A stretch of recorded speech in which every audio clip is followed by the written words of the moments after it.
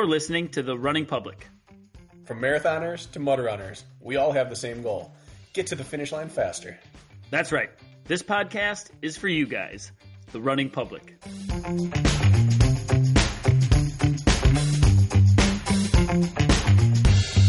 Push the button. It's been pushed. 355. Negative 355, Kirk. Way to go. We're approaching -4. Unbelievable. It's like Y2K. I don't know what's going to happen when we hit that number. Do you remember where Y2K? I forget about Y2K. It's been a couple decades since I've thought about Y2K. Do you remember where you were on Y2K? Oh, yeah. I remember exactly where I was and holding my breath. Where were you? Yeah. I was at my neighborhood. Growing up, we had a neighborhood block party on big occasions and always on New Year's. So they'd put barricades up at the end of the streets and then have a big potluck dinner, like a pig roast, and all the kids would just run yard to yard, just tearing it up and having a great New Year's. We'd listen to Kiss FM's top 103.7 songs of the day, or the year countdown. What's the number one song going to be? Winter block party in Wisconsin? In the dark. Yep. Yeah, we had little bonfires out in the street and in the front of the yards, and it was awesome. So what happened? Did all the lights go out and the machines started working on their own and eating people, or what happened in your neighborhood? Nothing. I was probably in I'd want to say around 6th grade. What would that be? 2000? I'd have been 13. Maybe I was a little older than that. The trendy thing, all the kids were like, I'm going to go wait by the ATMs because they're going to start spitting out money. No one executed that plan super well. No, didn't come. I was in a grocery store buying you? a frozen pizza with my buddy Luke, and it struck midnight. We looked around, all the lights were still on. There weren't fires in the streets. There wasn't like birds in flocks attacking the civilians. I was like, all right, we're going to be all right. So it was anticlimactic. I was a senior in high school. No, junior in high school. Okay, didn't plan on talking about Y2K. What did you what you were gonna say something probably other than that, and then we got on a derailment early. I don't know. No, you want me to fill some space here, Bracken? I can fill some space. If you want to, fill her up. Only because I have this box sitting right next to me. Because we sorted through all of our product inventory, and we have like a handful of extra smalls left, and maybe like 1 or 2 smalls and 1 or 2 mediums. So go on the website and snag them for $12 if you can. And extra smalls, DM me if you still want some extra smalls. I got a handful of those left in those sizes, and then it's all gone. It's all gone. And this is what happens, guys, when you buy all of our inventory. Then I go make new colors of cool shirts, and you can collect them all. But until this is all gone, I hold on pulling the trigger on that. So message me for extra smalls, or go on the website, see what we got left in your size, smaller, medium. I think we're out large and above. But I just wanted to chat this out with you real quick. I've been meaning to ask you about it off mic, but since we're on mic, no better time than now before we hop into today. What do you think about the championship in track and field, the championship qualifier rounds now going away from time qualifiers out of heats to finals? And what I mean by that, folks listening, I probably delivered that a little confusing, is let's say there's a 1,500 meter final. There will be semifinals or quarterfinals to make the final. So you don't just show up and run 1,500 meters. If you're going to contend for the win or a podium, you have to get through rounds, and then they get the best, let's say 8 in the finals. So it's a process. It can be a multi-day process. And the typical format often was they will take the fastest 2 from each qualifying heat and then take the next X amount of fastest times. So if you got in a fast heat, everybody in your heat qualified, and then the next heat might be slow and tactical, and the only to qualify to finals might be the 2 that the first 2, because the first 2 are auto, and then nobody else gets in, even though some of the best in the field could get left out. So they made the change this year where there is no time qualifiers. They're just going off of placement in heats. So the argument is it brings racing back, right? Like, it doesn't bring luck of the draw. It's like it's emphasis on racing, not on times. And I must say that watching people run fast and chasing records and times is fun, but it is only a fraction of the fun of watching people race. And I know that may sound cloudy to you listening, like isn't racing and running fast the same thing? Nope, it is not. Because when you're as good as these people are, tactics come into play, and holding back and surging and kicking to the line and timing everything perfect down to the meter to cross the finish line exactly where you intend matters. And so I was actually very happy to see that change made, because it just highlights the racing side instead of the time chasing side. And so I think it's pretty cool, and I think they're implementing it. I forget what circuit or what it was. You saw this news, I assume? Yeah, this is World Athletics. World so Athletics. This is all track and Right. field. Starting at the next World Championship, this will be implemented for championships and Olympics going forward after Love it. 2023, I think. Love it.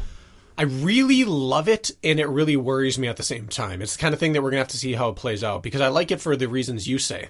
It turns it back into racing, and so in the prelims, it sets upsets up to happen. When it's just off time, the studs can just go out faster, and if you get dragged along, you get through, but if you can't run with them, you just don't make the final. And so it ensures the best make the final, and then the final is always very tactical, which I like. However, this sets up the opportunity for upsets to occur, which part of me loves and part of me doesn't want to see until the final. I want to see all the best people make the final and the best of everyone go at it. In theory, the best should be making the final. Well, they should, except what if there are 3 prelims and one of them has 5 of the 8 best and the other 2 have 1 and 2 each? Some of those 5 can't make the final anymore because there isn't the extra time qualifier. Only 2 or 3 can make it through, and so you could have the top 5 ranked in the world and 2 are out because they got a bad luck of the draw in the prelim. That's the only thing that worries me, is they could run really fast and all do really well and take 5th and be head and shoulders over everyone else in the field in the other heats and not get through. So it has the potential to dilute the final, but it also has the flip side of that coin, is it creates these upset storylines. The fan in me wants to see the best in the final, and then let's watch chaos happen. And the other part of the fan in me says, I want to see chaos from the start. I want to see racing. So someone's going to get screwed with seeding. It's going to make seeding of the races much more important. That I agree with. And I'll be curious how they do that. Obviously, you're going to have to time seed initially and then diversify the fastest to slowest times evenly amongst the heats. But then I wonder after that, because if they're not doing a time-based system, then I wonder if they go placements, like first place in the first 3 heats are all divided. Second, it's sure they're just evenly divided amongst themselves and shuffled.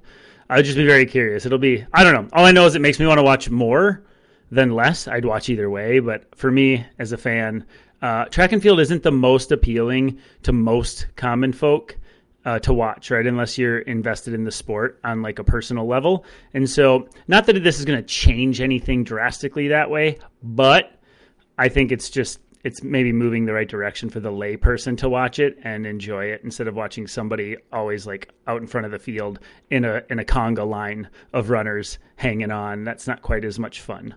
To me, what it changes the most is which races you tune in for.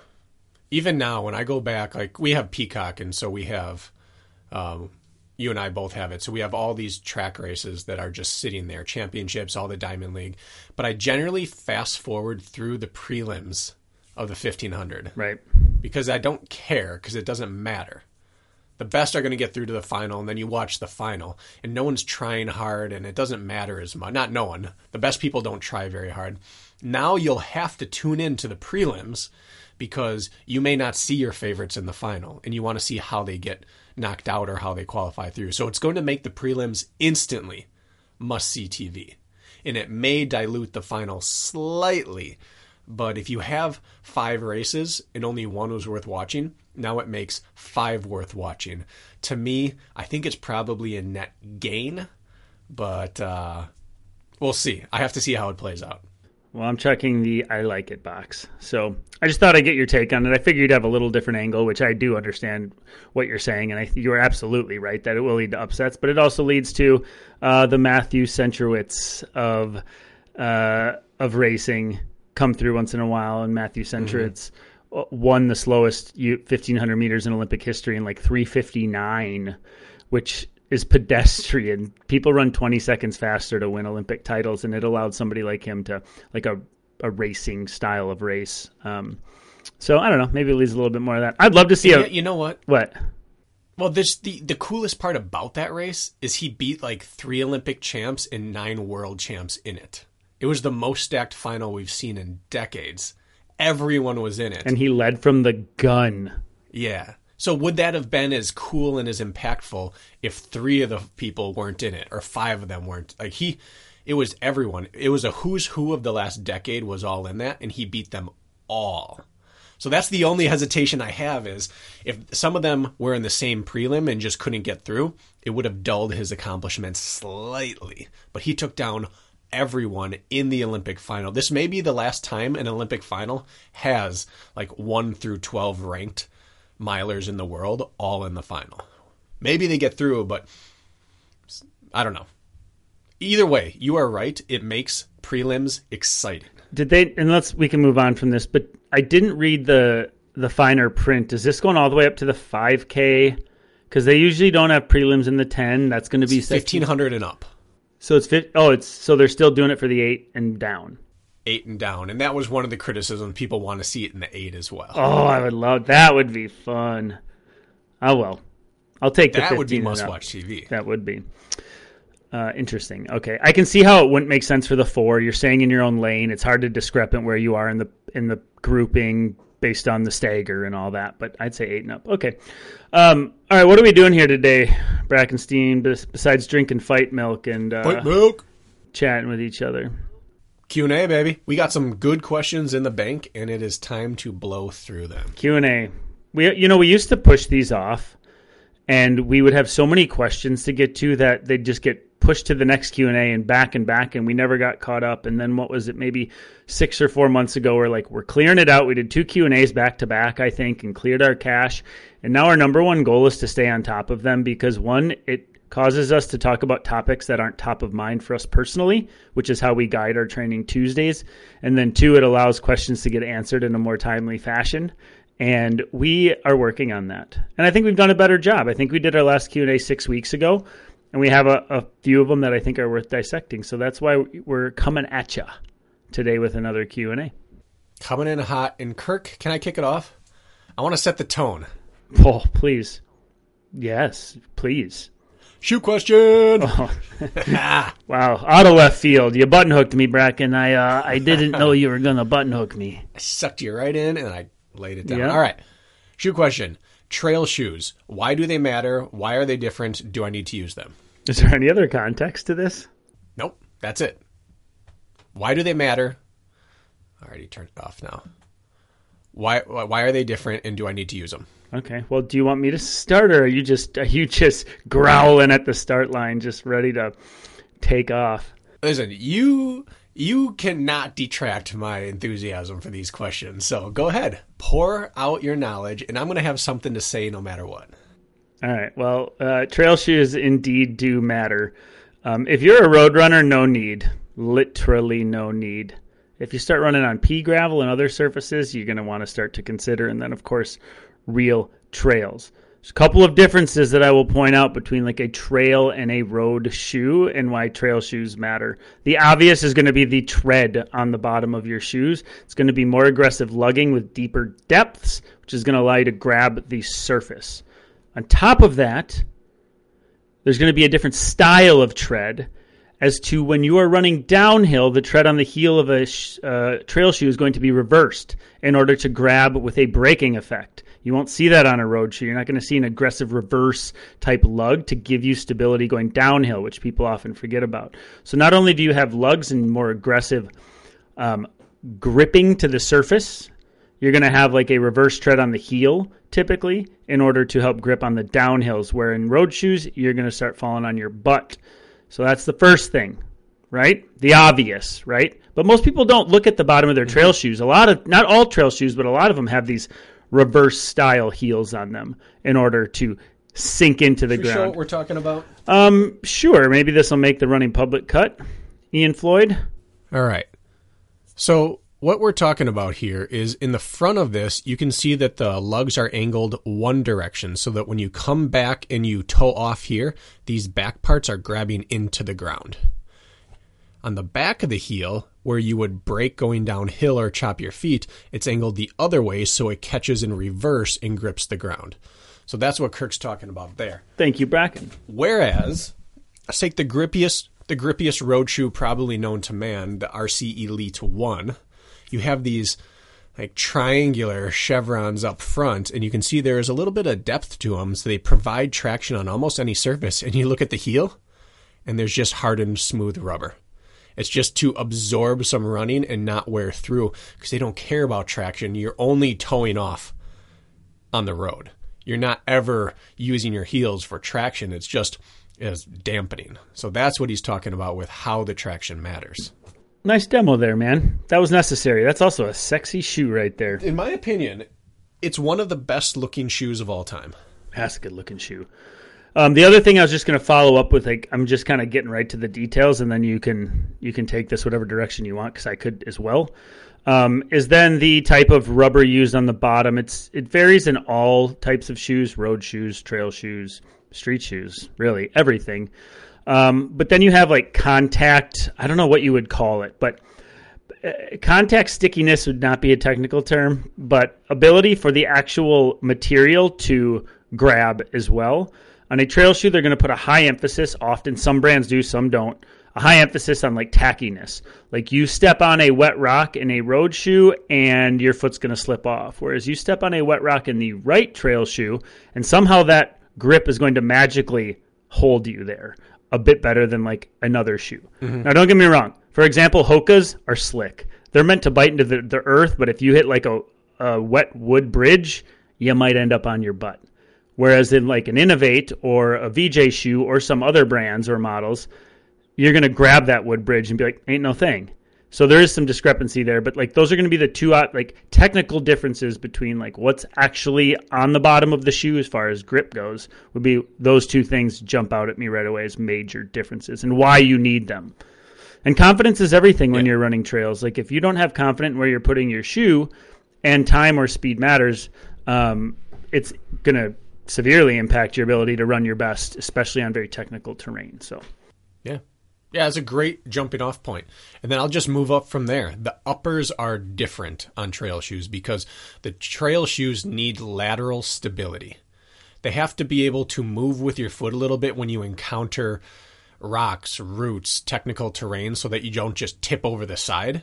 But they also need to lock your foot in so your foot's not sliding out of the shoe when you plant on a switchback or hit a rock. You can't have your foot roll over the top of your shoe, which is what you would find if you didn't have stability in the shoe.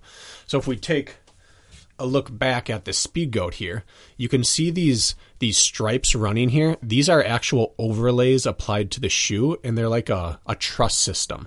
They lock your foot down, and when you go to push against them, they just provide extra stability inside and out.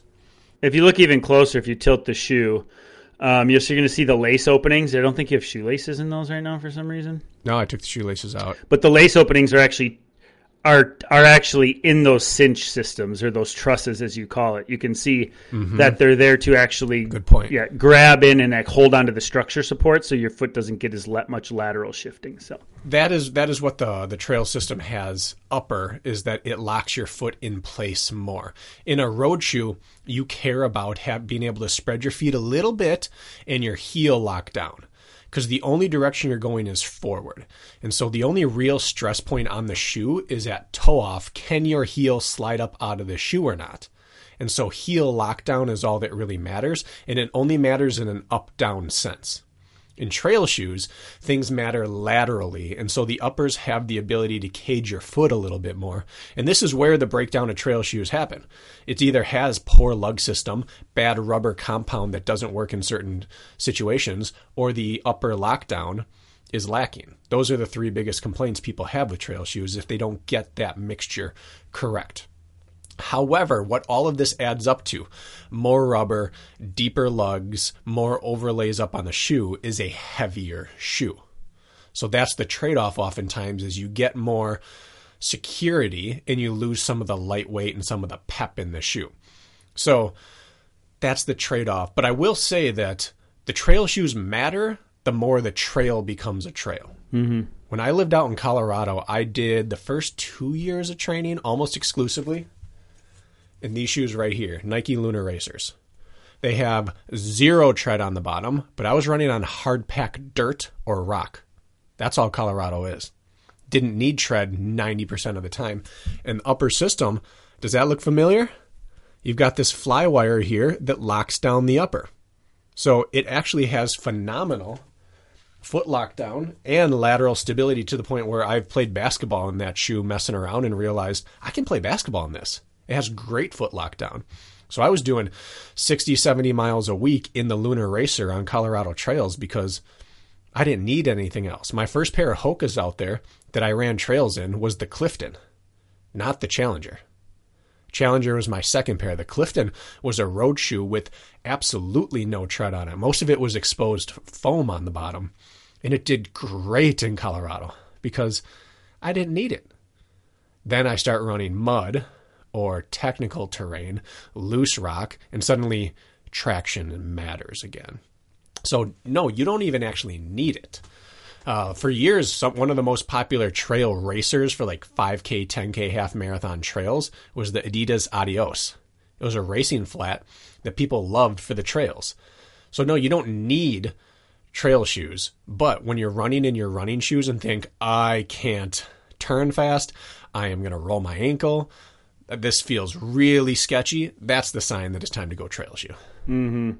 And oftentimes in the road shoe, another difference is, this isn't always, and you can find both in road and trail shoes, is the stack height difference. Like, you're going to find a road shoe has no problem layering in stack height on a shoe if it makes it faster or better. Whereas on the trails, a lot of the shoes, especially the racers, are going to keep you lower to the ground and surface.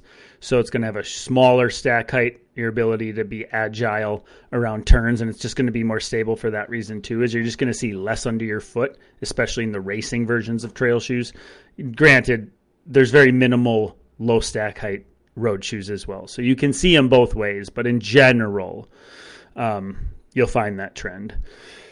I remember for the West Coast, like some of the mountain races, if we're talking Spartan racing, wasn't it Angel Quintero who wore like the Lunar Racer or something for like Mountain Beast? Because you could get away with it. Yeah, Adios, and he wore the Adidas RC. Something like that. I thought he was wearing Nikes. I saw him in Nikes once, I thought.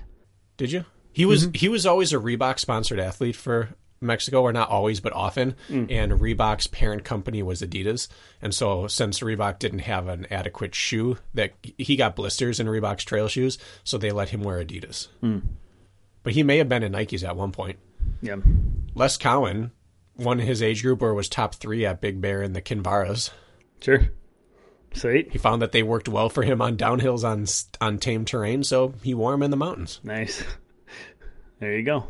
You were going to say? Well, I was going to just clarify stack height. Some people aren't familiar with that. Stack height just means the difference between how high the heel is and how high the forefoot is. And every shoe other than racing spikes on the track have a drop where the heel's higher than the toe is, and it gives you a forward tilt. And oftentimes, the higher that tilt is, the more it propels you to get forward into your stride. But on trails, the higher your heel is off the ground, the more unstable you are. And so that's why you're going to see lower stack heights. So like roads, 8 to 12 millimeters is pretty common. On trails, you rarely see legit trail shoes that are over 6 mil drop. They're out there. There are some high stack trail shoes, but you don't really feel confident. You feel like you're suddenly in high heels. Right. Yeah. Just think of a mini high heel. That's how we talk about drop, how high the heel is raised above the toe. Okay. What else do you want to cover there with that question? I think what you said is the most important. It comes down to the terrain you're using, knowing how aggressive the trails, how soft the terrain is, how technical the terrain is, that sort of thing. I think the only other piece worth mentioning is that trail shoes matter the wetter the course is, obviously from a grip standpoint, but from drainage. Road shoes aren't designed to deal with water. Most aren't. There are some racers who are designed if you get really sweaty or if you're in a downpour that they shed water, but trail shoes are designed around getting wet. And so their materials, if they have the choice between a softer absorbent material or a slightly harsher water repellent or something that just won't retain water, they go with the latter. So trail shoes can get wet and dry out quicker and drain quicker, where road shoes, if you go through a stream in a road shoe, you're going to squish until your race is over. Whereas trail shoes, you might squish for the next 100 meters to some way, like a speed goat. I think in the speed goat 3, I squished for like 2 miles in an ultra once, and then suddenly it was dry again. And nowadays, I think they drain a little better. So they're designed to handle anything that's less in a vacuum, they handle better. But if it is a very clean, pristine trail, oftentimes road shoes are just better because they're going to be lighter and more comfortable.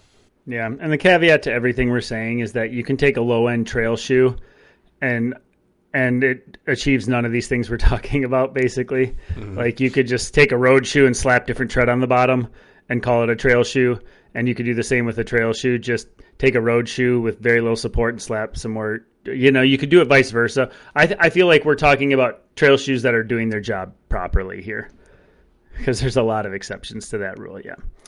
All right, should we move to the next? Do you want to just fire off what you've got for a change? Shall we? Dare I? You dare. Dare you. Potential Q&A from Adam Beach. I believe I've heard you guys, as well as other endurance coaches, say that athletes should gain adaptations at a lower mileage/volume, even if they're capable of running at a higher volume. For example, athletes should stay at 50 miles per week if he's getting better, even if he's capable of running 70.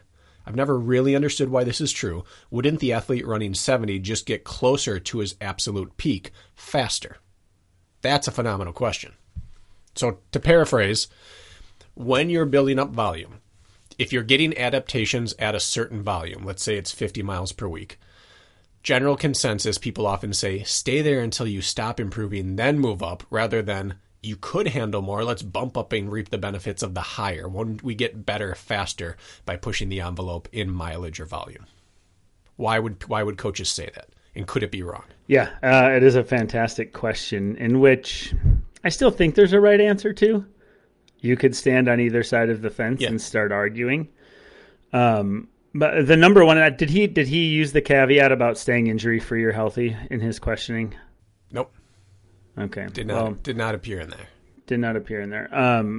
So first and foremost, the injured runner renders himself useless. And so when intensity and or duration is increased, there's an inherent risk of overuse injuries popping up. And so first and foremost, increasing mileage and time on feet into perpetuity, you will find a limit there. And you are much more effective at running a lower viable dose or minimal effective dose than swinging a little too hard too often or too much too often and then ending up injured and having to backtrack. The long game generally favors the one who errs on the conservative side. And so just from like an injury prevention or maintenance standpoint, that's the one reason why we just don't see like a straight up mileage graph that's like increase, because if you follow that principle, eventually you increase until you crash. And then suddenly not only are you fatigued, but you're probably dealing with some sort of overuse injury as well. So first you want to prove to yourself that your body is capable of handling this workload over a period of time to ensure that when you do start to take the next jump, you're not already layering something on top of a problem. And so that's the first thing that comes to mind right away is like less can be more, especially on the injury front. And so I think a lot of people abide by that principle. Proving your health first, but not just like, for a week or two. Proving your health over more duration before bumping up. That's the first thing that comes to mind for me. You're exactly right. And I like that you said prove it for a while.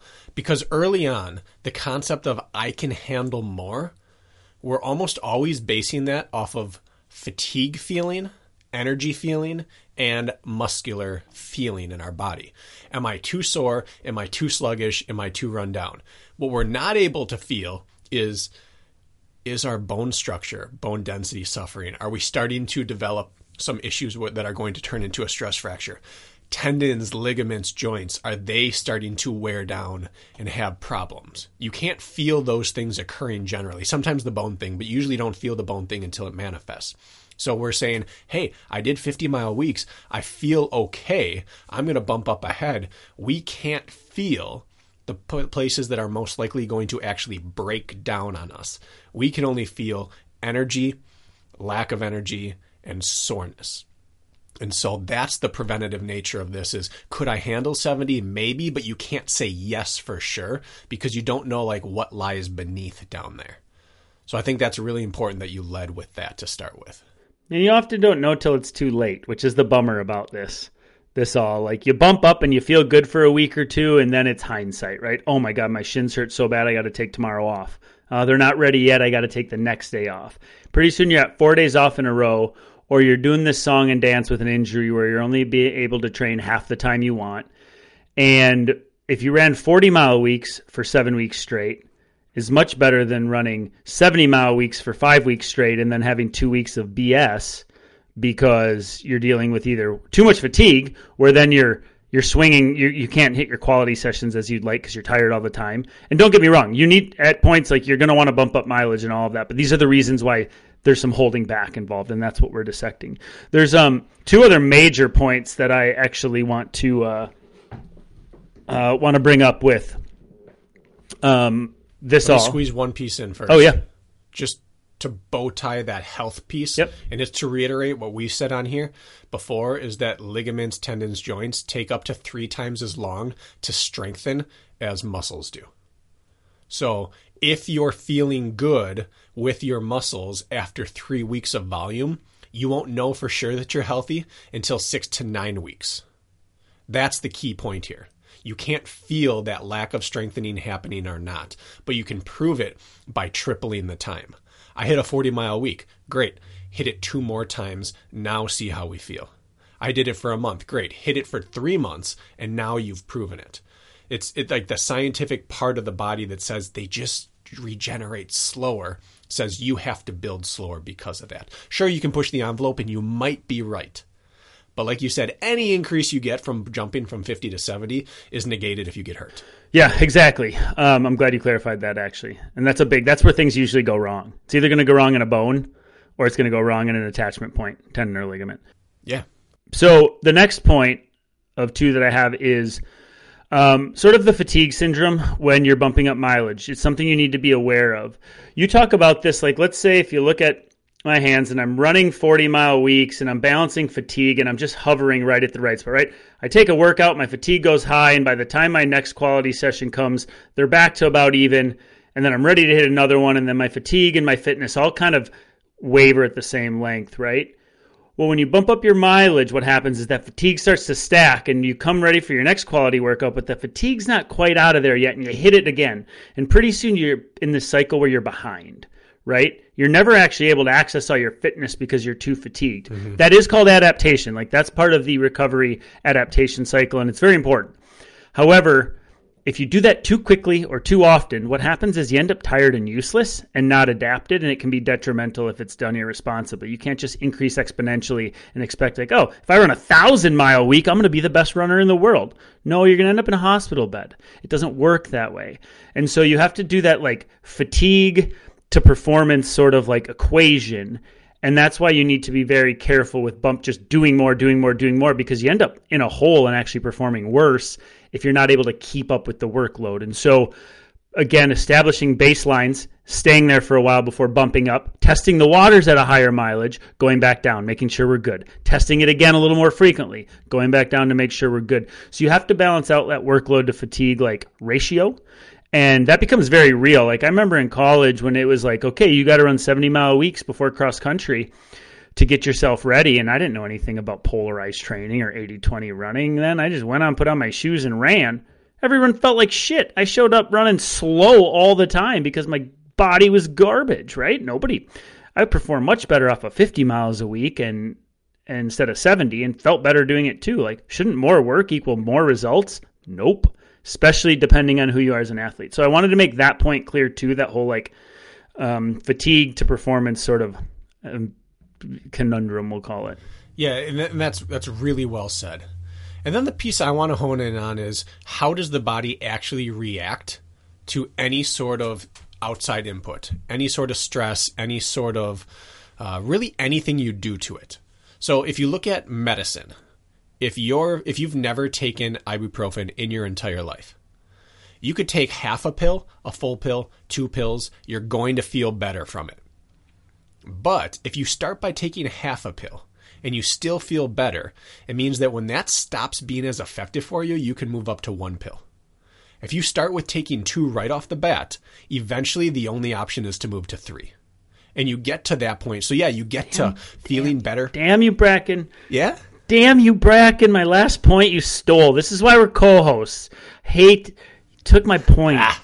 Continue. You're just making me angry. You want to finish it off? No, I want you to finish it off. I was really chomping at the bit. This is 2 episodes in a row. I was going to use the word minimal viable dose, right? And here you go talking about dosages of frickin' medicine. I wasn't going to use it that way, but go ahead, you jerk. Yeah.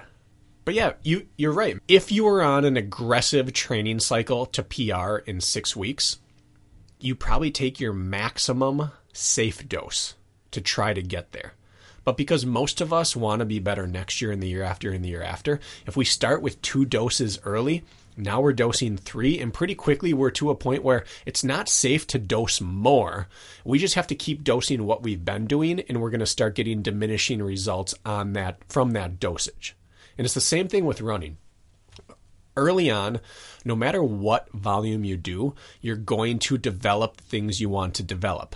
Mitochondria, red blood cell, capillary bed, all those kind of things, they happen once you get over 30 minutes of running. So going up to 90, you're going to have a bunch of time where you're not really developing because you can only develop so much on each run. So you might as well do 40 early on, get all the benefits, stay healthy, work on doing some mechanical speed work and other things like that, and then you can dose up to 60 a little later. And then after a while, 75 minutes, and then 90, and you can actually use those extra minutes effectively rather than just working through fatigue. So if you start right with 70 minutes of running, where do you go from there to enact more adaptations on your body? You either have to go up or faster. And now you're dealing with things that you're still going to get diminishing returns, but you're walking closer and closer to the danger zone. Where the further you start from the danger zone, the more room you have to expand into your work rate and your workload without approaching the danger zone yet. So for example, Kirk, could we go out right now and run 80-mile weeks and stay healthy if we used all the best practices? Soft ground, varying our shoes, varying our terrain, doing some work uphill, downhill, using sports medicine doctors, all those things. Yeah, we probably could. But what do we do next year now? You got to go to 90. You got to go to 100. And eventually we can't go any bigger. However, if we start at 50 or 60, still get like 90 to 95% of the benefits, now we've got like 10 years of building up to 100 mile per week where we can get better each year while still hitting our quality.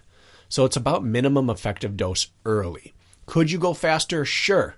But you're going to run into diminishing returns quicker and injury risk skyrockets. 100%. The more you do, the more you feel like or need to or have to do to get better, and you end up trapping yourself.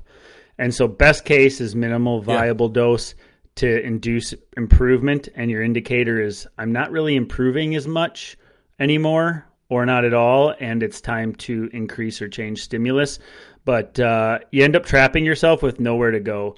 And that can be kind of a scary thing. You want options, right? You want your body to adapt to the least amount of stimulus possible because that's best case scenario.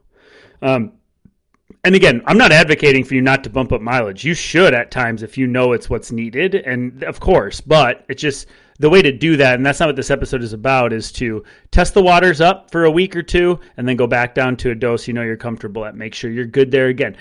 Sprinkle it in there. Don't just go all in. But once you start doing that, then it's also like a gradual process as you're introducing more stimulus. It's not like just jumping off a cliff and then landing in the high mileage pool and staying there.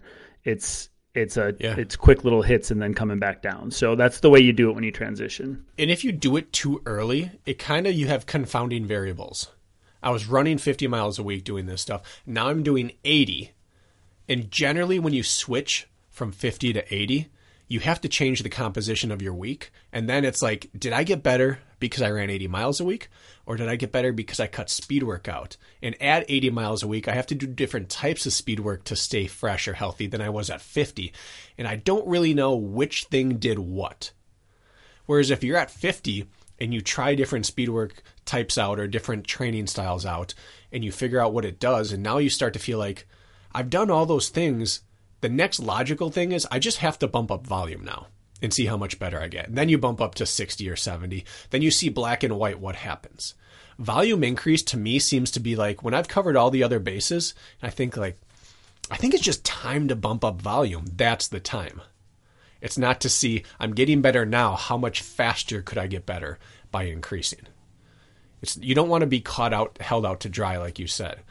I did this in Colorado one year. I just started cranking out big vert and big mileage for me weeks, trying to hit 70 to 80, trying to hit, at least 5 digits of vert each week.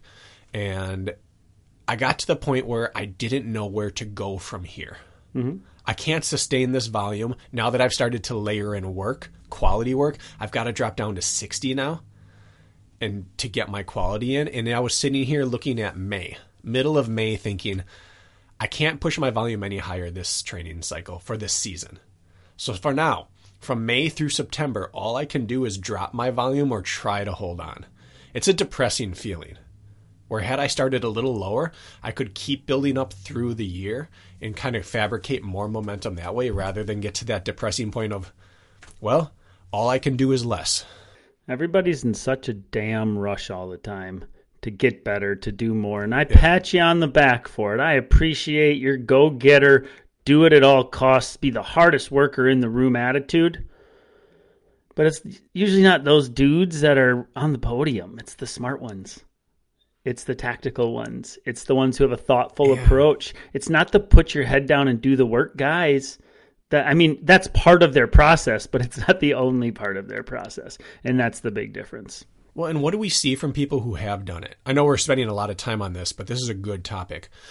Johnny Luna Lima is a great example of this. And he's been open talking about this, which is why I feel comfortable using him as an example. He went big on volume. Real big. Lots of running. Lots of biking. Tons of vert. Ripping down hills. And he went on a tear in the national series. And he won like 2 out of 3 races. He won 2 races back to back against world-class athletes and still ended up taking like 5th or 7th at world championships, but wasn't himself by the end of it. And that was the last we saw of him for a while. He was too overcooked. He started to have issues pop up. He was dealing with really imbalances chemically in his body as of like that body hypercompensating for what he was doing for it. And that one season cost him the next 2, maybe 3 now we're looking at. And he's starting to come back now, and he's starting to put some results on the table, and it's really exciting to see. But Johnny would be the first to tell you that as cool as his podiums were standing atop there, they weren't worth the next 2 to 3 years. And so for everyone that makes it on top of the podium by taking a risk in training, there's an example of someone who regrets it because they couldn't stay on top for long enough to make it worth it. Yeah, it's a good example of that. I tried getting him on the podcast to talk about it, and we couldn't get it to line up. Maybe this is a good refresher to reach out to him. He's got some interesting perspective on that whole overtraining syndrome situation. But yeah. Okay, should we move to the next one? Might as well. That was only an hour. We could make a whole Training Tuesday out of that topic, and I'm glad that was a question asked. Thank you, Adam. Oh, my goodness. Shoe question. But not the type of shoe question you're thinking, Kirk. This will be a very quick one and one that I have very little to add to the conversation on. Okay. I'm serious. You'll realize it once I read it, why I have nothing to add to this. Okay. What do you think about running in worn-out shoes? I typically stick with Ultra Lone Peak shoes. Once a year, I'll buy a new pair. But they take so long to get worn in. Sometimes I get some pains and discomfort in them. But I always go back to my older, really worn-out pair, and I feel so much better running in those. You see now? Ultra Lone Peaks these days feel worn. They feel worn out as soon as you put them on, to be honest. They got nothing beneath them. Those old Lone Peaks I love. They were hideous and big and blocky, but they had some squish under them, and I loved them. The recent loan peaks are just a little more minimalist for me. So his question is, should you run in worn out shoes or not? You got to listen to what your feet are telling you. That's the main thing. So if the answer is worn out shoes, by God, you go crazy if that's actually what makes your feet feel better. Your feet will tell you what they like and what they don't like. It's as simple as that. Personally, that wouldn't work for me. Not a chance. Things would start popping up, but that's where the nuances happen. What do you have to say about it that's so brief? Well, I don't have any experience with that. The moment my shoes are done, I get aches and pains. Me too. And if they're trail shoes, I lose traction or they compact, the foam compacts, and I don't like them anymore. So I've never once in my life thought, you know what I need to do is run in an older version of these. My shoes feel the best early on. Like Speed Goats, my first 100 miles are my favorite. And then I'm ready to get a new pair, even though they have some more life in them. So I don't have experience with this. My only guess was that you're talking about zero drop, minimal footwear. And at that point, you're not concerned about cushion. You're not concerned about structure and support that much. When you've worn them a ton, they conform to your feet. You've compressed that foam right to how your foot stride is. And since you're using your barefoot minimal stride anyway, it's the most conducive to your natural running style, like you're actually running barefoot. And the new ones mess with your feet a little bit and put pressure where you're not used to it. That's the only thing I can think. But again, I have no experience with that. Yeah, I find the lighter of foot runners can get away with that a lot more than the heavier of foot. I would consider myself a heavier of foot. I mean, I'm 170 pounds, which would be considered big by, like, in quotes, fast runner standards. You're 180 pounds these days, getting all beefy, hitting the weights. It's like, dude, a little more, dude. When those shoes start wearing out, like, I feel it in the chain going up. Like, something is going to start barking, or my legs are going to feel flat because I just need I needed that shoe to give me something back. Otherwise, my body absorbs it a little harder than somebody who's lighter. And so I'm going to go out on a limb and say this guy or girl is a little lighter on foot. I could be wrong, but there's exceptions to every rule, but who knows? I don't know what else I have to say about that, but if it works, it works. Your body will tell you. So you're right, though. The more efficient and minimal and light you are, and the more you want to run barefoot style, the more you need your shoe to stay out of your way. 100%. And the more you're bringing the freight train to the table, the more you want the shoe to give you some support and some help when you're running. I wouldn't put a minimalist shoe on a rhinoceros, Bracken. That wouldn't be right. But a gazelle, yeah. Nope. Go prance. All right. Tom Simeone. Good guy. Used to work with Tom. I like him a lot. Hey, Tom. But he's gone through the ringer physically recently. So here we go. I had a total knee replacement mid-December 2022. The running volume significantly decreased due to the knee. Last running race was July 2022, with machine training the rest of the way. My aerobic and anaerobic volume is not where it was at my peak, but it's coming back with all the machine work. What is your recommendation on how to get back into running after a year off of feet, considering this will be all new running mechanics with the new knee? With my engine coming back from the machine, how will that translate to running when I am able and strong enough to take that first stride? Yeah. We can make a whole episode out of that one too, but let's do our best to keep it 5 or 10 minutes. Tom Simeone is like, he's 50 years old, and he is a guy that's just been taking care of himself, at least aesthetically, his whole life. Like, he is a guy that looks like he works out, right? He's a tank. He's layers on layers of muscle, looking great at 50, doing a lot of things right. So he's coming from a background of sport and using his body his entire life. Probably why the knee issue popped up. Who knows, right? The biggest thing is the answer, first of all, is this cardio fitness that is coming back won't translate to your running right away, but it'll suddenly springboard you in the future unknowingly. So you're going to go out for your first run, and you're going to end up being very humbled and being like, wow, well, thank God I spent all that time on the rower. This run felt like crap. But don't worry, it's in there, so keep putting that money in the bank. First thing when you're returning to running is it needs to be much slower of a progression than you think. Like, oh, I used to run 8 miles or 10 miles. Like, you might go run 6 minutes your first time, and you might do that twice in 1 week. Then you might do that again week 2 just to make sure. I'm talking 6 total minutes, probably broken up in minute-long intervals. And then you're going to progress. Your first 4 to 6 weeks are going to seem like you're making no progress, but that's what's required to make sure that you're good to go in the future. So very slow reintroduction.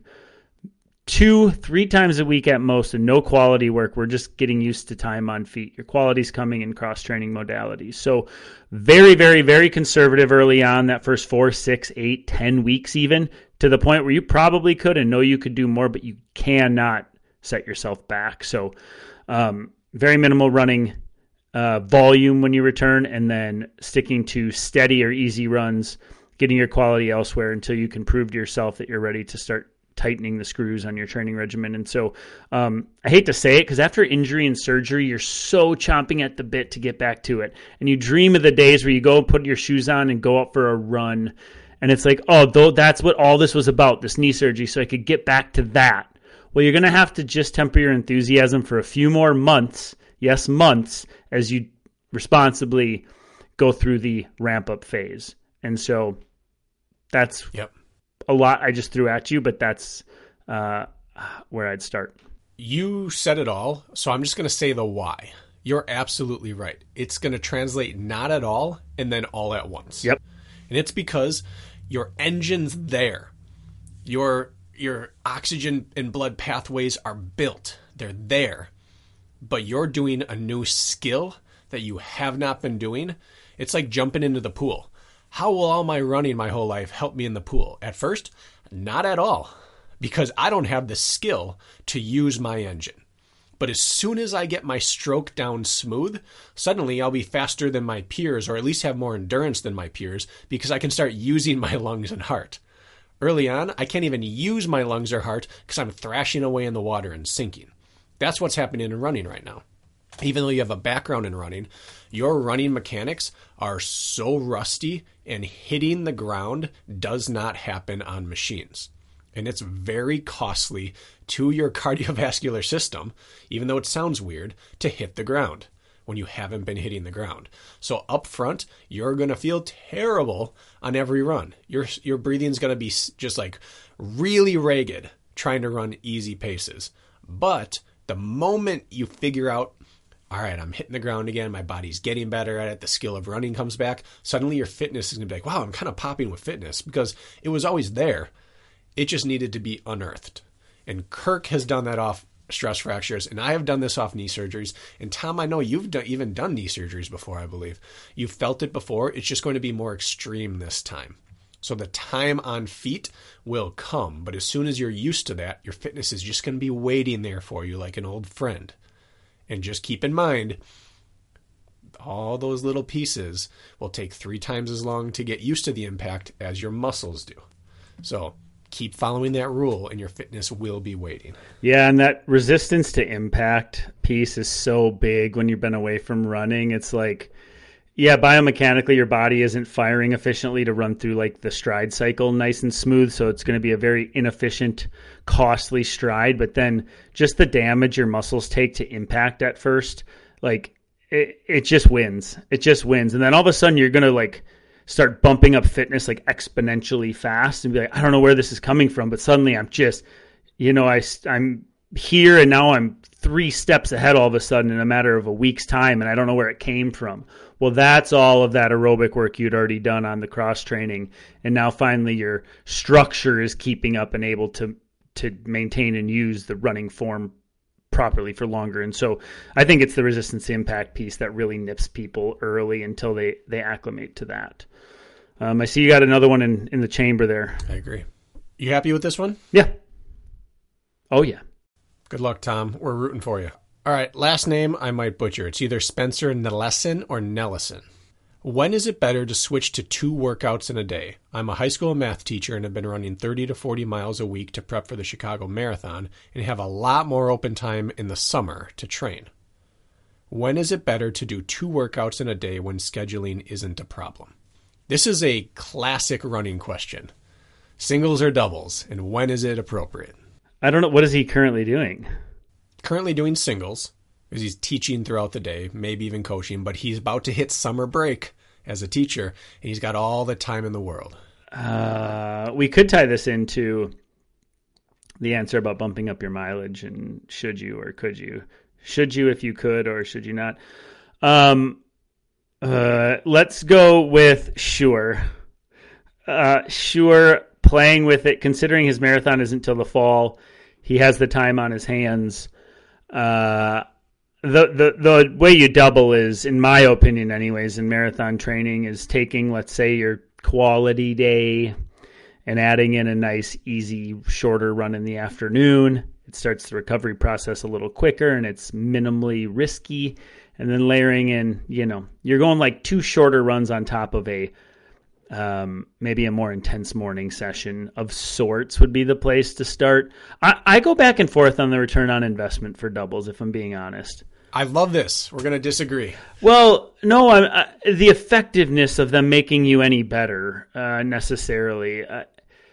I experimented with this in college a little bit, and granted, it was more prematurely developing as a runner, so my durability wasn't very high, but for me, they never really moved the needle. In fact, it just left me feeling a little more flat, and I didn't feel like the bang was worth. I feel like I was working more and harder to get the same or worse results. And so for me at the time, I kept rubbing my face in it, and then I'm like, this is not working. Other guys on the team were doubling, things like that. And for me, it seemed like I needed that 24-hour cycle between efforts for me to just stay effective. So I have a personal bias towards doubles because they didn't work for me early on, and I'm sure it might not be the case today. But if you're healthy, I think the work can get done in singles, unless you're a guy running 100-mile weeks or more. Then you're going to have to start playing Tetris with when and where you do your volume. So I didn't clear the water at all. I'm just confessing my bias towards the fact that doubles didn't serve me super well in the past. So why don't you take a firm stance on this from some sort of objective point of view? All right. First of all, I agree with everything you said. I think that doubles don't work for you if you go about them in a way that they don't work for you. Okay. That's really not a clear stance. And can I interrupt real quick? Because I have one point I want to make then. Yeah. And that is, the way we doubled in college was on recovery days, which is the dumbest thing. Like, we'd have a quality session Monday, but then Tuesday'd be like, well, it's a non-quality day, so get in 4 miles in the morning and 8 miles at night. And then you have another quality day the next day, and all you did was muddy the waters. If you're going to double, layer it into days that are already damaging. Don't shortcut your recovery process by trying to squeeze doubles in between quality sessions or days that matter. And that's where we had gone wrong and weren't guided on. So I just want to add that into my personal bias. Like, it can work in a different way. That's all. And you just reminded me of that. Yeah, I like that. And I will actually counter that while agreeing with that as soon as I make my definitive statement.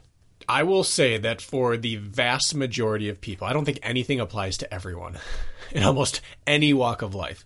But for the most people, I think that doubling is always better than singles. Always. I think that it's all in the details, though. Doubling can look incredibly different. And when I first was successful with doubling, because I, again, like you in college, when I got down to Campbell, we doubled 2 to 3 times a week, and it was not pleasant. Got 5 in the morning, 10 in the afternoon. The 5 felt like a death march. The 10 felt like compromised running almost, but due to just pure fatigue and wear down of the day before. And then the next day, it's like, oh, I got to get up and do a quality. It was not conducive to feeling good or performing well, I should say. However, in Colorado, I really got my doubling down. And here's how I started it. Kirk, I started it on my recovery days. Boo. I took my recovery run and I slashed it by 30% in the morning. If I was doing a 6 to 7 mile recovery run, I did 4 to 5. And finished feeling like that was barely even a workout. And then that evening, I'd do 20 minutes of running. And I found that I recovered better because I was able to stick to the purpose of the day, which was recovery.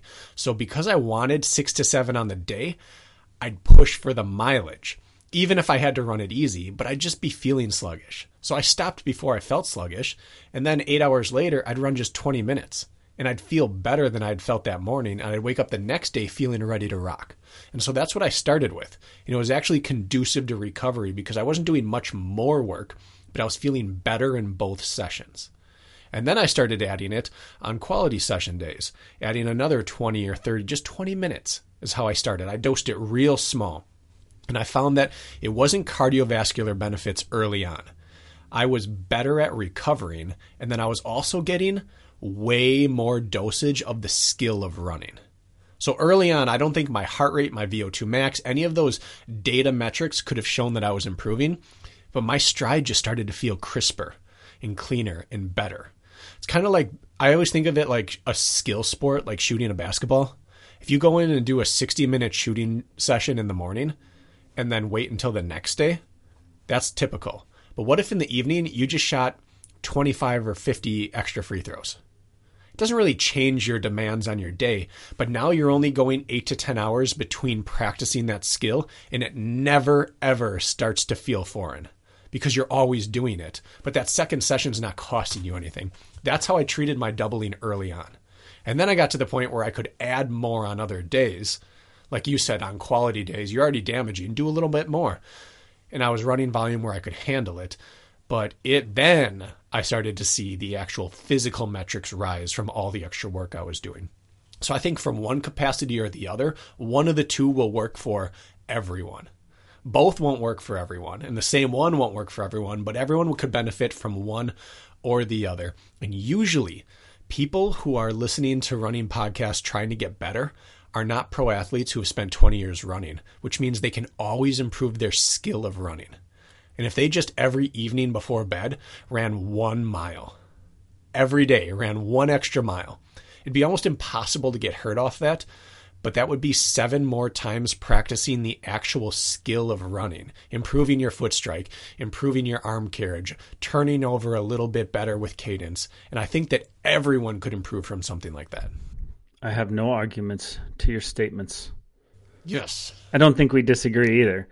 I think the question has to be asked, are you doubling to increase your overall volume, or are you doubling to disperse your load? Right? If you're doubling to disperse your load, science has proved that it is far less likely to you can't get the child out of you, can you? The look on your face. Just get back to load disbursement. I'm trying here, but your facial expressions is that it's less risk of injury.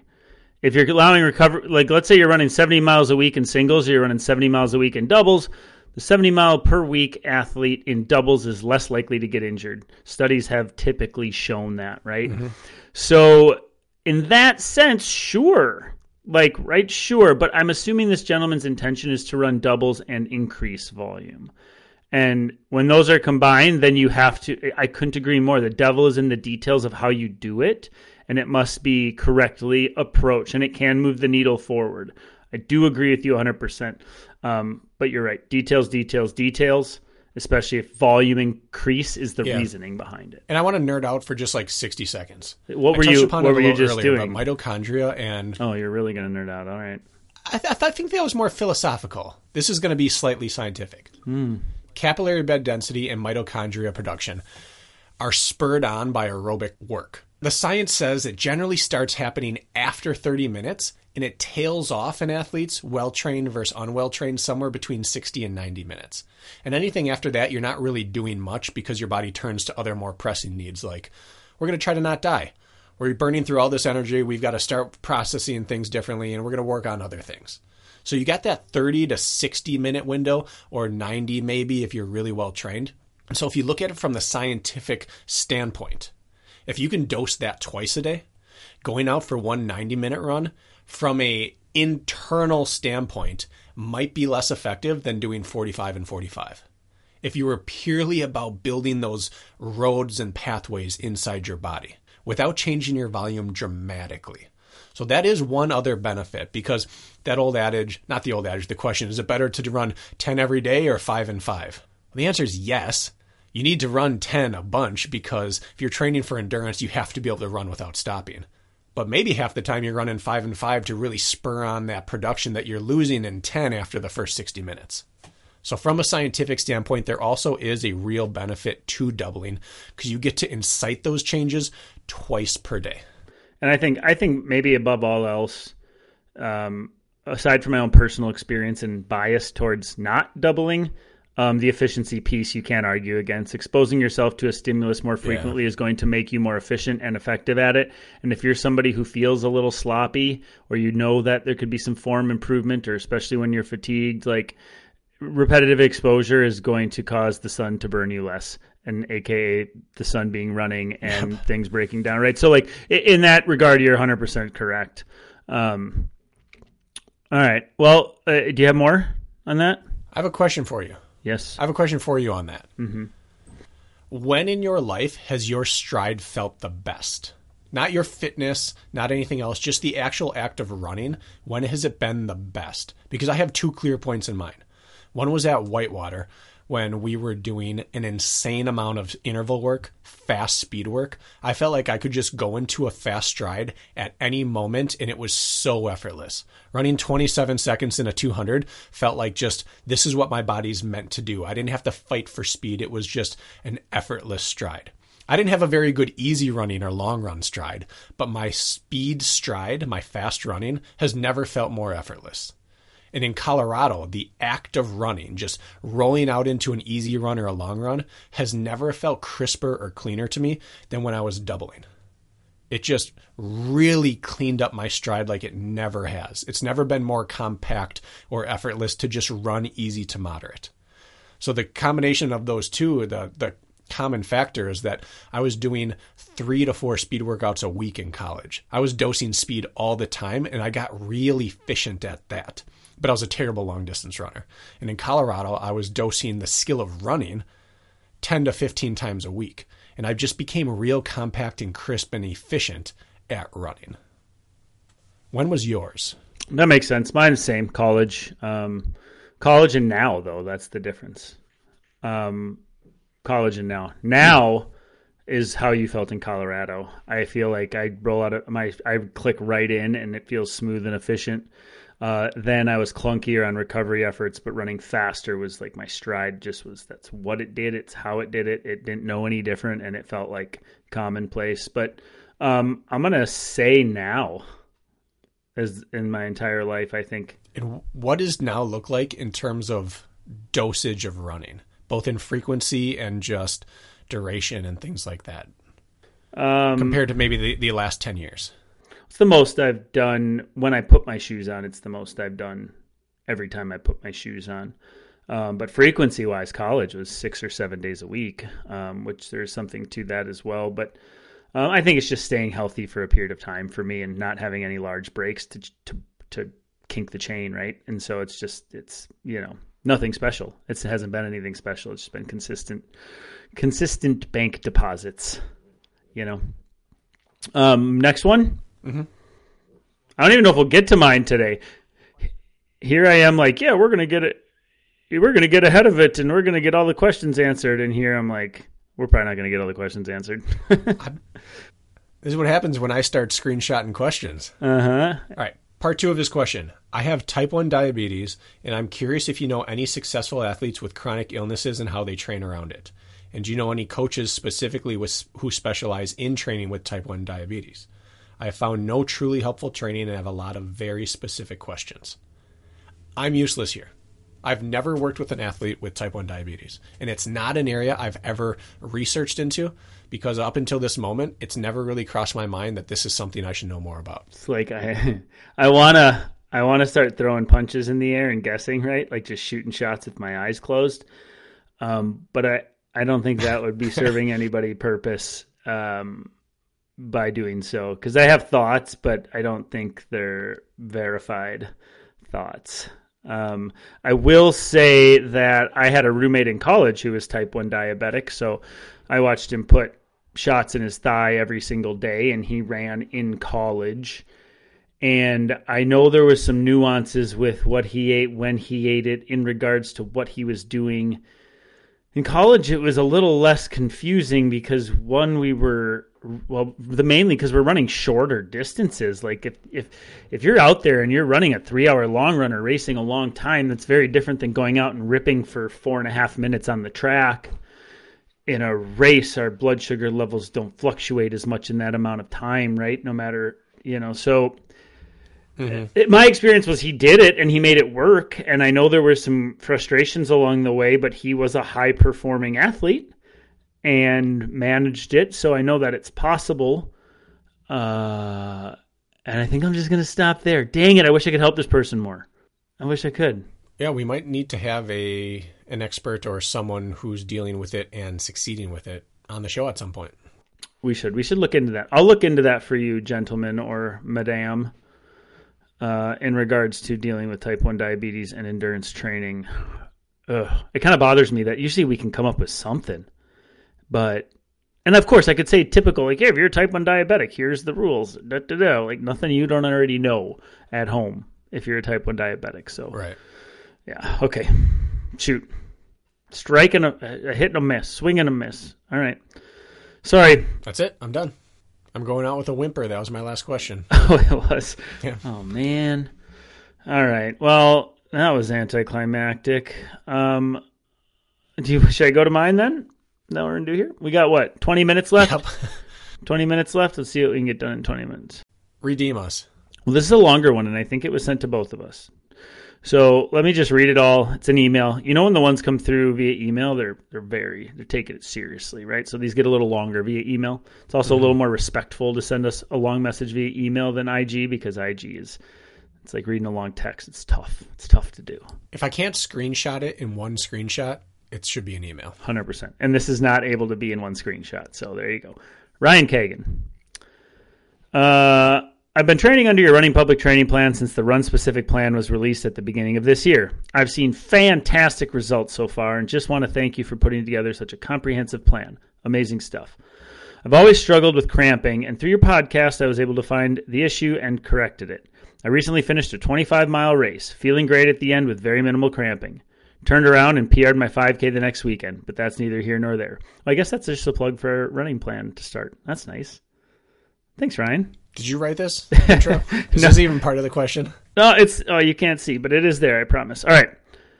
I think we can do his question now. I'm prepping for the Leadville Silver Rush 50-mile race in July and have a few specific questions as it relates to what would be needed to finish the race in the cutoff. Specifically, I'm wondering what should take priority to ensure my legs are durable at mile 45 and I can finish the race in good spirits, or as good as they can be. Should I prioritize miles per week, time on feet, elevation gain loss, strength training, something else? For reference, I'm averaging about 30 to 35 miles per week over 5 days, 2 days off running. I ran a 50K in September, built base all winter, and just finished a 25-miler in 5.5 hours.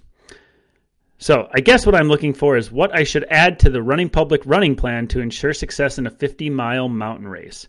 I'm planning to start doing a morning and evening session 1 to 2 times per week, in addition to the weekly long run, but wondering if that should happen the evening after a big swing of the hammer, or would I be better served to do a double on the day after the big swing, i.e. 2 recovery runs in one day, with one being 40 to 50 minutes, the other being 1.5 hours. There's always themes. So funny how these themes develop. and then he just slaps me across the face, Ryan says, additionally, are there any specific workouts you'd recommend I try before race day to get me ready for the 50-mile stimulus? I know Bracken may have a few good ones in the hopper. Kirk ain't got no good ones in the hopper. The hopper. Kirk don't know shit about 50-mile training and workouts. It's just Bracken must have some good ones in the hopper. Ryan, we need to talk about what your assumptions are here. We're both very capable, Ryan. What's the longest distance I've ever run in my life? 31 miles. 32 miles. I think 31. Yeah. 32 maybe? Mm-hmm. 31 or 32. It's called 32. Yeah. What's the longest distance you've run? 37 miles for sure, and then multiple 50Ks, and some just for fun. Yeah. So you're the resident long-distance runner here. No, I just thought it was funny. I just thought it was like a slight, it was unintended, and I was like, ooh, my ego hurts a little bit. Yeah, I just think it's funny that you've run significantly longer than me. Okay, here's my take. If the race is flat, it's time to prioritize running volume. You need to be able to run and handle the running stride numbers and repetition needed to complete your race. 7K of vert is what he says. 7K of vert in this race, by the way. Right. So I'm just starting with that. However, the steeper the race gets, the less I care about running volume. And this is going to sound a little controversial. The less I even care about time on feet. And the more, if I had to only put eggs in 2 baskets, I'd put it in vert, both up and down, and strengthening all of the groups that are needed to get through this race. Because if you've run a 50K, you can finish a 50 mile. You may not be able to race the whole time, but you physically can complete it. However, that goes out the window when you start climbing and descending. One too many descents means that you can no longer descend and you might not be able to climb anymore. And that can be built 2 ways, climbing and descending and in the gym. The byproduct of both of those are you're going to be more durable and you can run longer. But mountain ultras aren't about running as much as they are about climbing and descending. So that's where I would start. I'm not saying it's not important to hit volume, and it certainly is important to hit time on feet, but I would rather hit 3-hour intense hill sessions than a 4.5-hour long run. Absolutely. Every day of the week, I would go for that. And I'd rather hit fantastic strength sessions than get an extra 10 miles of flat running in per week. Yeah, and he did say he's doing 2 strength sessions per week in there as well. I skipped over some just to keep it as short as possible. But I agree with you. Your goal is not to get swept up by the caboose, right? You want to make the time cutoffs. Obviously, that's probably your minimum goal, and then obviously performance comes after that. But when it comes to long events, it's going to have very little to do towards the end, most likely in your boat. If you're looking at not getting swept out the back, for example, your aerobic system you're not going to be using its full capability. What's going to happen is you're going to break down structurally the back half, and it's just going to be your body's ability to keep moving is going to be compromised and more compromised. And pretty soon, that 160 heart rate that you've been able to keep, you might not be able to keep it above 120 because you're so broken that you can't work hard enough to even use your aerobic capabilities, right? And so I'm backing up what Bracken said is we need to make you durable, right? It's not going to... So time on feet does make you durable, of course, like that is part of the process, but it is about resistance to impact more than anything, especially when you're descending like you are. And so there's obvious places for doubles in the long run, and all those must absolutely be in your repertoire. But it's like, what are the things that are going to help me stave off damage the longest? Like if your hips go on you and you can't climb anymore, or your quads or your IT band is so shot going downhill that you have to go so gingerly that each step is painful, you're going to get swept, for example. And so structurally, we need to be putting our focus there as much or more than the aerobic conditioning, especially in the mountains. Yeah, and you're absolutely right. If your goal is to not get swept off the course, they set these time limits, especially in the mountains, so that they're getting rid of people off the mountain who are standing still or really, really struggling. If you can just keep putting one foot in front of the other up all the climbs and at least jog down the climbs, you most likely will reach the cutoffs in these type of ultras. That's not always true in some of the others, but in mountain ultras, it basically gets people off the mountain who eventually are going to get stuck on the mountain. Mm-hmm. And the precursor to getting stuck is to not moving in chunks. So that's what you have to fight against. And the difference between 50 miles a week and 70 or 35 and 50 won't make a difference in I can't put one foot in front of the other anymore. But the difference in how much vert have I done and how much have I bulletproofed my legs, that will matter. And there's 2 ways to get to that. You can run 80 to 100 miles a week. Do 10 to 15 hours of mountain running and just pour yourself all the way into that, like Miguel Medina did when he won the Ouray 100. 100-mile weeks, week after week after week. Or you can go all in on strength training and all in on specific hill reps. And Miguel also went all in on hills. But 80 to 100-mile weeks can get you there, but they also can get you injured. It's really much less likely to be injured if you're doing that 35 to 50 miles a week and really doing smart strength training and hill work to bolster that. Either one can get you past the sag wagon, but one of them is inherently less risky. But I still would bump up, probably. 35 miles a week would scare me for a 50-miler. Me too. getting closer to 45 or 50 would give me a little bit more peace of mind. I'm going to answer bullet point directly now to his questions. And I agree with what you'd said there. Okay. Track time on feet and vert. Don't worry about mileage. Also track your descending as well as your climbing. I don't know if you're using a Nordic Track trainer or not, but that does factor in like, oh, wow, I got 20,000 feet of gain this week. Great. You did it on your Nordic Track and you didn't descend once. Like, you're going to be so screwed. So vert, descent, and time on feet for sure. Before you double, my suggestion would be go from 5 to 6 days a week of running. You're currently running 5. Your next step is 6 first. Okay? If you were my athlete, this is what I would have you be doing. From there, if you've proven that after a few weeks that's still sustainable, in this situation, I would add a second shorter run onto your quality day on Tuesday or whatever day that is. Start there on the Running Public plan. And he's asking about converting this from the Running Public plan, which is a piece I forget about. But we have 3 options on the Running Public training plan, which I believe you would be aware of. And it's like shorter option, longer option, and longest option. And what I would do is keep the spirit of the quality sessions the same. Just put them on the most real terrain to race days you possibly can. And then you're okay to extend out those weekend long run efforts. Like, get the quality work that we're just like, let's say we have threshold intervals in your long run, or let's say we have, get that stuff done as prescribed and then extend out your cool down with slower time on feet to duration of satisfaction. Maybe it's 3 hours on a long run or 3.5 or whatever you're getting, 4, whatever it is. That's where I would start. So doubling up after quality days and then hitting what we have as prescribed, and then just extending out time on feet, because that's going to make durability after the quality sessions are done or the quality long run is over. I think I hit most of the bullet points he was looking to be hit there, I think. I like it. Okay. I'm happy. It was a little preachy, but I think it was good. Yeah. Hopefully it helps. All right. Bethany Herka. Happy birthday!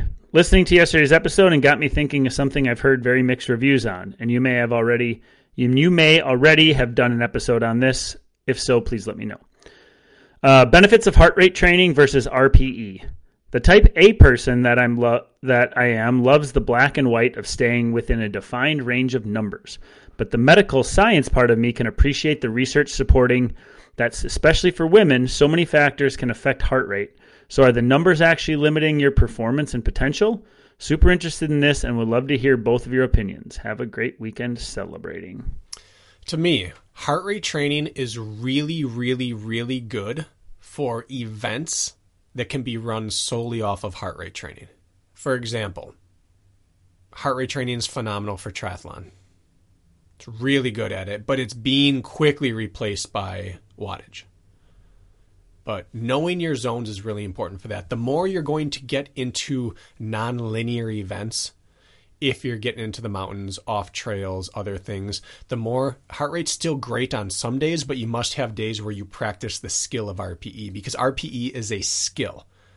You know, I have 3 little kids, and it is proven to me by watching them that humans are incapable of accurately describing their discomfort. Mira will walk in, who is 5, and say, my stomach really hurts. And I'll say, what does it feel like? She'll be like, it's a 4. Like, okay, so you don't understand right now what that feels like. You have to be taught what that feels like. And I think the same thing happens with running. I'm really hurting today. Well, what is it 1 to 10? It is a 9. It's like, but is it really? Or is it more like a 4? So we have to learn the RPE scale, because your toughness is not taken into consequence or taken into account by the scale itself. You have to interpret it correctly through what your current glasses that you're wearing are. If you're a big wuss, the RPE scale is going to fail you, and heart rate might be needed to keep you accountable. If you are the toughest SOB on the planet, you might be overreaching on the RPE scale without knowing it. And same thing goes with heart rate. There are days where, as a female, on certain, like, depending on what stage of your cycle you're in, or just really, mostly that, whatever stage of your cycle you're in will affect your heart rate. And so you can't abide by that scale. RPE is necessary on that day. And what if you are in, let's say, the 3rd stage of your cycle on race day? you're feeling the worst possible, but you have to race.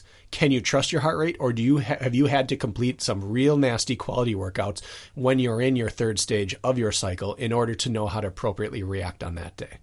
So I know this is a convoluted answer, but you really have to know yourself, and you have to practice the skill of executing either one of those scales. Yeah, you have to know yourself, don't you? And you have to know your personal tendencies. The term decoupling gets thrown around a good bit. It's like decoupling, like I felt like I was going easy, and then I looked at my heart rate and it was 155. Like I knew it was an RP of 3. Like I was going easy, I swear. And then I looked at my heart rate and it told me I was in zone 4. And you're like, that don't make sense. That's decoupling. The opposite can happen. I'm out running a threshold, or what I think are hard, long intervals, and I'm going hard. I'm going at an 8, and I look down and my heart rate's at 145, and I'm like, it should be way higher than that, than for how hard I'm working. People who deal with decoupling, especially as the summer months get warmer, and people start going out and running in heat, and they're like, I was running easy, and my heart rate just kept drifting and drifting and drifting. It comes back to knowing your body. It really comes back down. I'm going to repeat what you said, and I'm just like refining it slightly. It's like, if you know your tendency is to overcook on days, then yeah, you got to live and die by your heart rate. That has to be exactly your northern light, right? It has to guide you. But if you're also one who can't get yourself quite where you need to on quality days, you also need to look at your heart rate for those and be like, am I really working as hard as I think I am? But at the same time, you could argue the opposite, when RPE makes way more sense because it just works for you as an athlete. And yeah, the heat and humidity's up, and I am working easy. My heart rate just doesn't reflect it. My quality day tomorrow went just fine, or is going to go just fine. None of this matters. It's about mental output for me. Basically, if I'm trying hard mentally, it sucks the life out of me for the next day. And if I'm not, who cares what physiologically I'm doing? I think that's a big factor in this. How much mental fortitude was today requiring from me, and how much of that mental fortitude is now gone for tomorrow? So if your heart rate drifts, but you really felt like an easy effort was given the day before, even though your metrics don't insinuate that, so be it if it works for you. But there is no one right answer. So, sorry, Bethany, there's no one right answer. Let's muddy those waters. It's like anything else that we've talked about on this. If anyone has one flat system, that they're trying to sell you, they're either closed-minded or they're trying to make a buck off you. Because there really isn't a one-size-fits-all system. You have to be able to pick and choose and apply it to yourself. Anyone who will ever tell you this supplement is the one thing you need, or this system is the best, is the only way to get in better shape, or this is the only way to do this, anyone who will ever tell you that doesn't understand it, or they're making money off selling you that. And that's how heart rate training is, and that's how RPE is. If you rely on only one, it's probably because someone tried to convince you that that's the only way to do it or the best way. And it's just not true, because you'll always wind up in a situation where the other is more appropriate. And as such, you need enough experience with the other one to be able to utilize it correctly in that moment. So practice does make perfect, or at least permanent. And so you have to use those things. RPE scale is not easy for everyone to implement. Bethany, it's a great question. It's so great that there's not one answer. That's the problem. That's right. We have 2 questions left, and we're just going to breeze through these, right? We're just going to nail them in the next 5 minutes and be done, because I know we both got stuff we got to get to. So, what? I don't even believe it anymore when we say these things. Well, we have to. So, and I think we can do it. And I know it's usually me. I just love getting off and spinning the wheels on these things. All right. Brent Milks T-Rexes says, it's not his name. Brett Milks, and then in parentheses it says T-Rex. He dresses up as a T-Rex at Spartan races and runs in a T-Rex costume. There you go. But you get it. And I don't think T-Rexes have milk. I got a topic for you guys. You can do it in a Q&A or a main episode, or if you're able to answer it, it's more. I am curious on how you can be a higher-end running athlete and then all of a sudden jump into a functional fitness and still do amazing as a first-timer. Is it more like if you're a pro athlete, you could pretty much adapt to any type of competition environment? Let's leave it at that. He's saying, how do these high-end guys they're good at everything? Like, is that how it works? If you're good, you're good. No, but it's just like what we were talking about with Tom Simeon's question about all my machine work. Will it make me a good runner? No, until it does. Like, your building blocks are your building blocks. In theory, if you can be a great swimmer, you could be a pretty darn good biker or runner, and vice versa. The skill is what separates it, and your physiological makeup. You may have a predilection towards one thing or the other. But what a lot of these people do is they spend just enough time doing functional strength work or weight room work or jumping into certain types of workouts that when they go and try something, they have some legs to stand on. If you took just a phenomenal pro runner and put him into one of these, no, he could not do it. But if you gave him once a week a functional strength workout, he'd probably get pretty good at it. And that's what you're seeing with these people. Your sample size that you're looking at is probably the hybrid and OCR sport.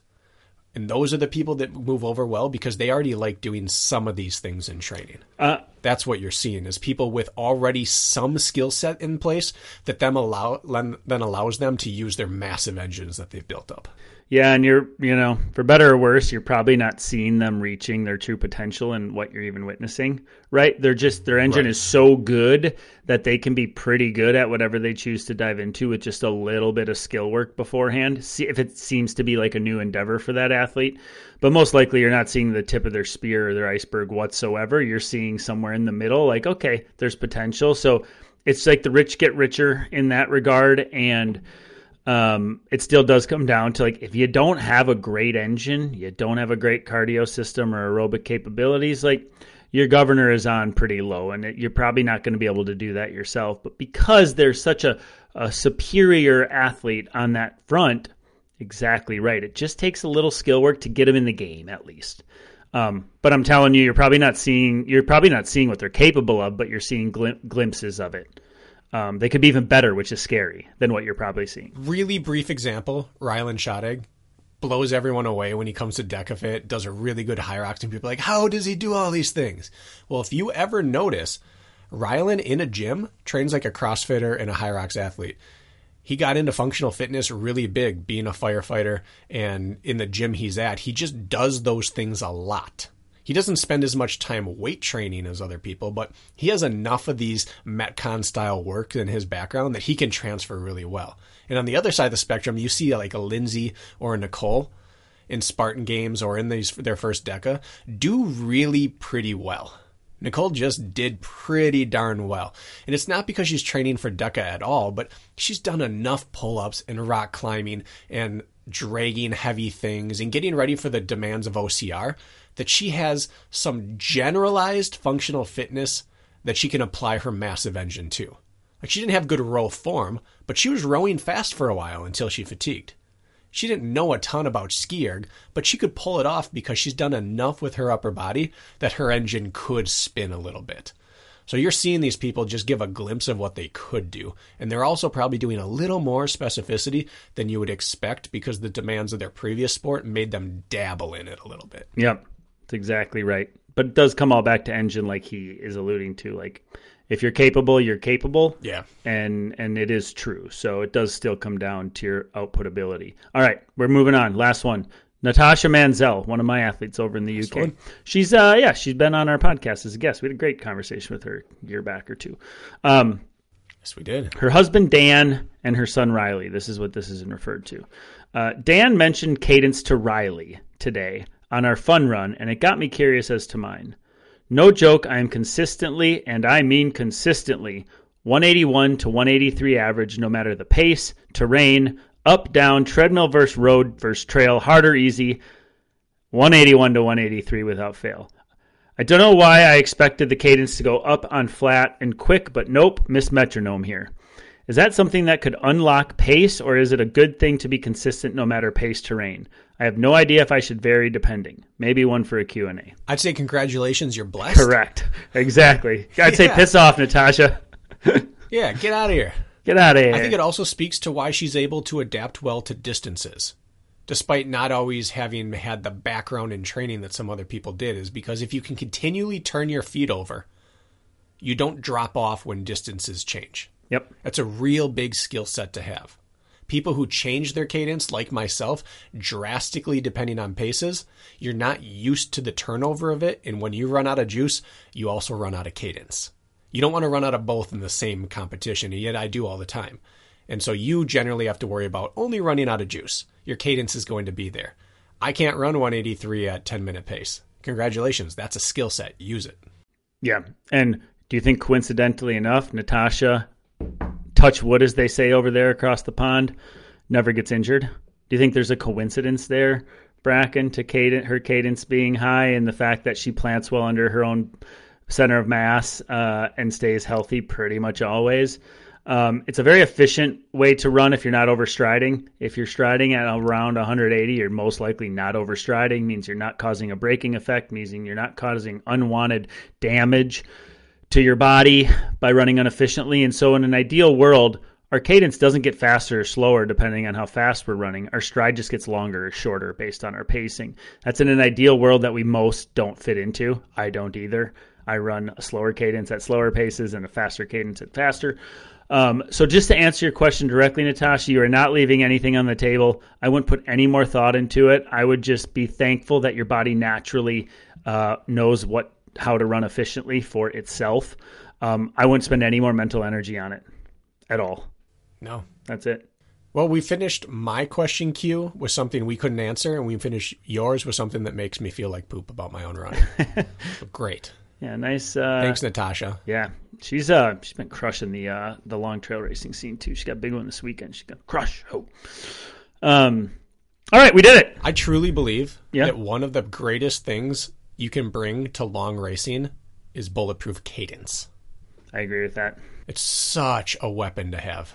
But their wheels are still turning over, right? Like you look and they're still turning over. They're still turning over. It's like they're doing all right. They're still turning over. That's what matters. Yeah. Yep. And taking less damage. 100%. All right. Well, that's it. We got to roll? We do have to roll. Good job, man. Way to go. Thanks for the questions, guys. Did you feel a good weight off your shoulder getting all these good questions out of the queue? I feel light as a feather, man. Light as a feather, stiff as a board. Yeah, I played that game as a kid. Things get weird when you played that one. Should we wrap? I thought you were going to say, I played that game recently. No, not recently. I don't know if you were doing those kind of games at your birthday last weekend. You guys want to do some trust falls? It's just the kind of game where like half the people that came to my birthday party was projectile vomiting 2 days later. Whatever that kind of game is. It was like Russian roulette with if you're going to get the stomach flu or not. That's the game we played. Except you don't know how well you did at it until about Monday morning at 2 a.m. It's just really interesting how that worked. You know how to party. I really do. All right. See you guys. Thanks for listening. Bye-bye.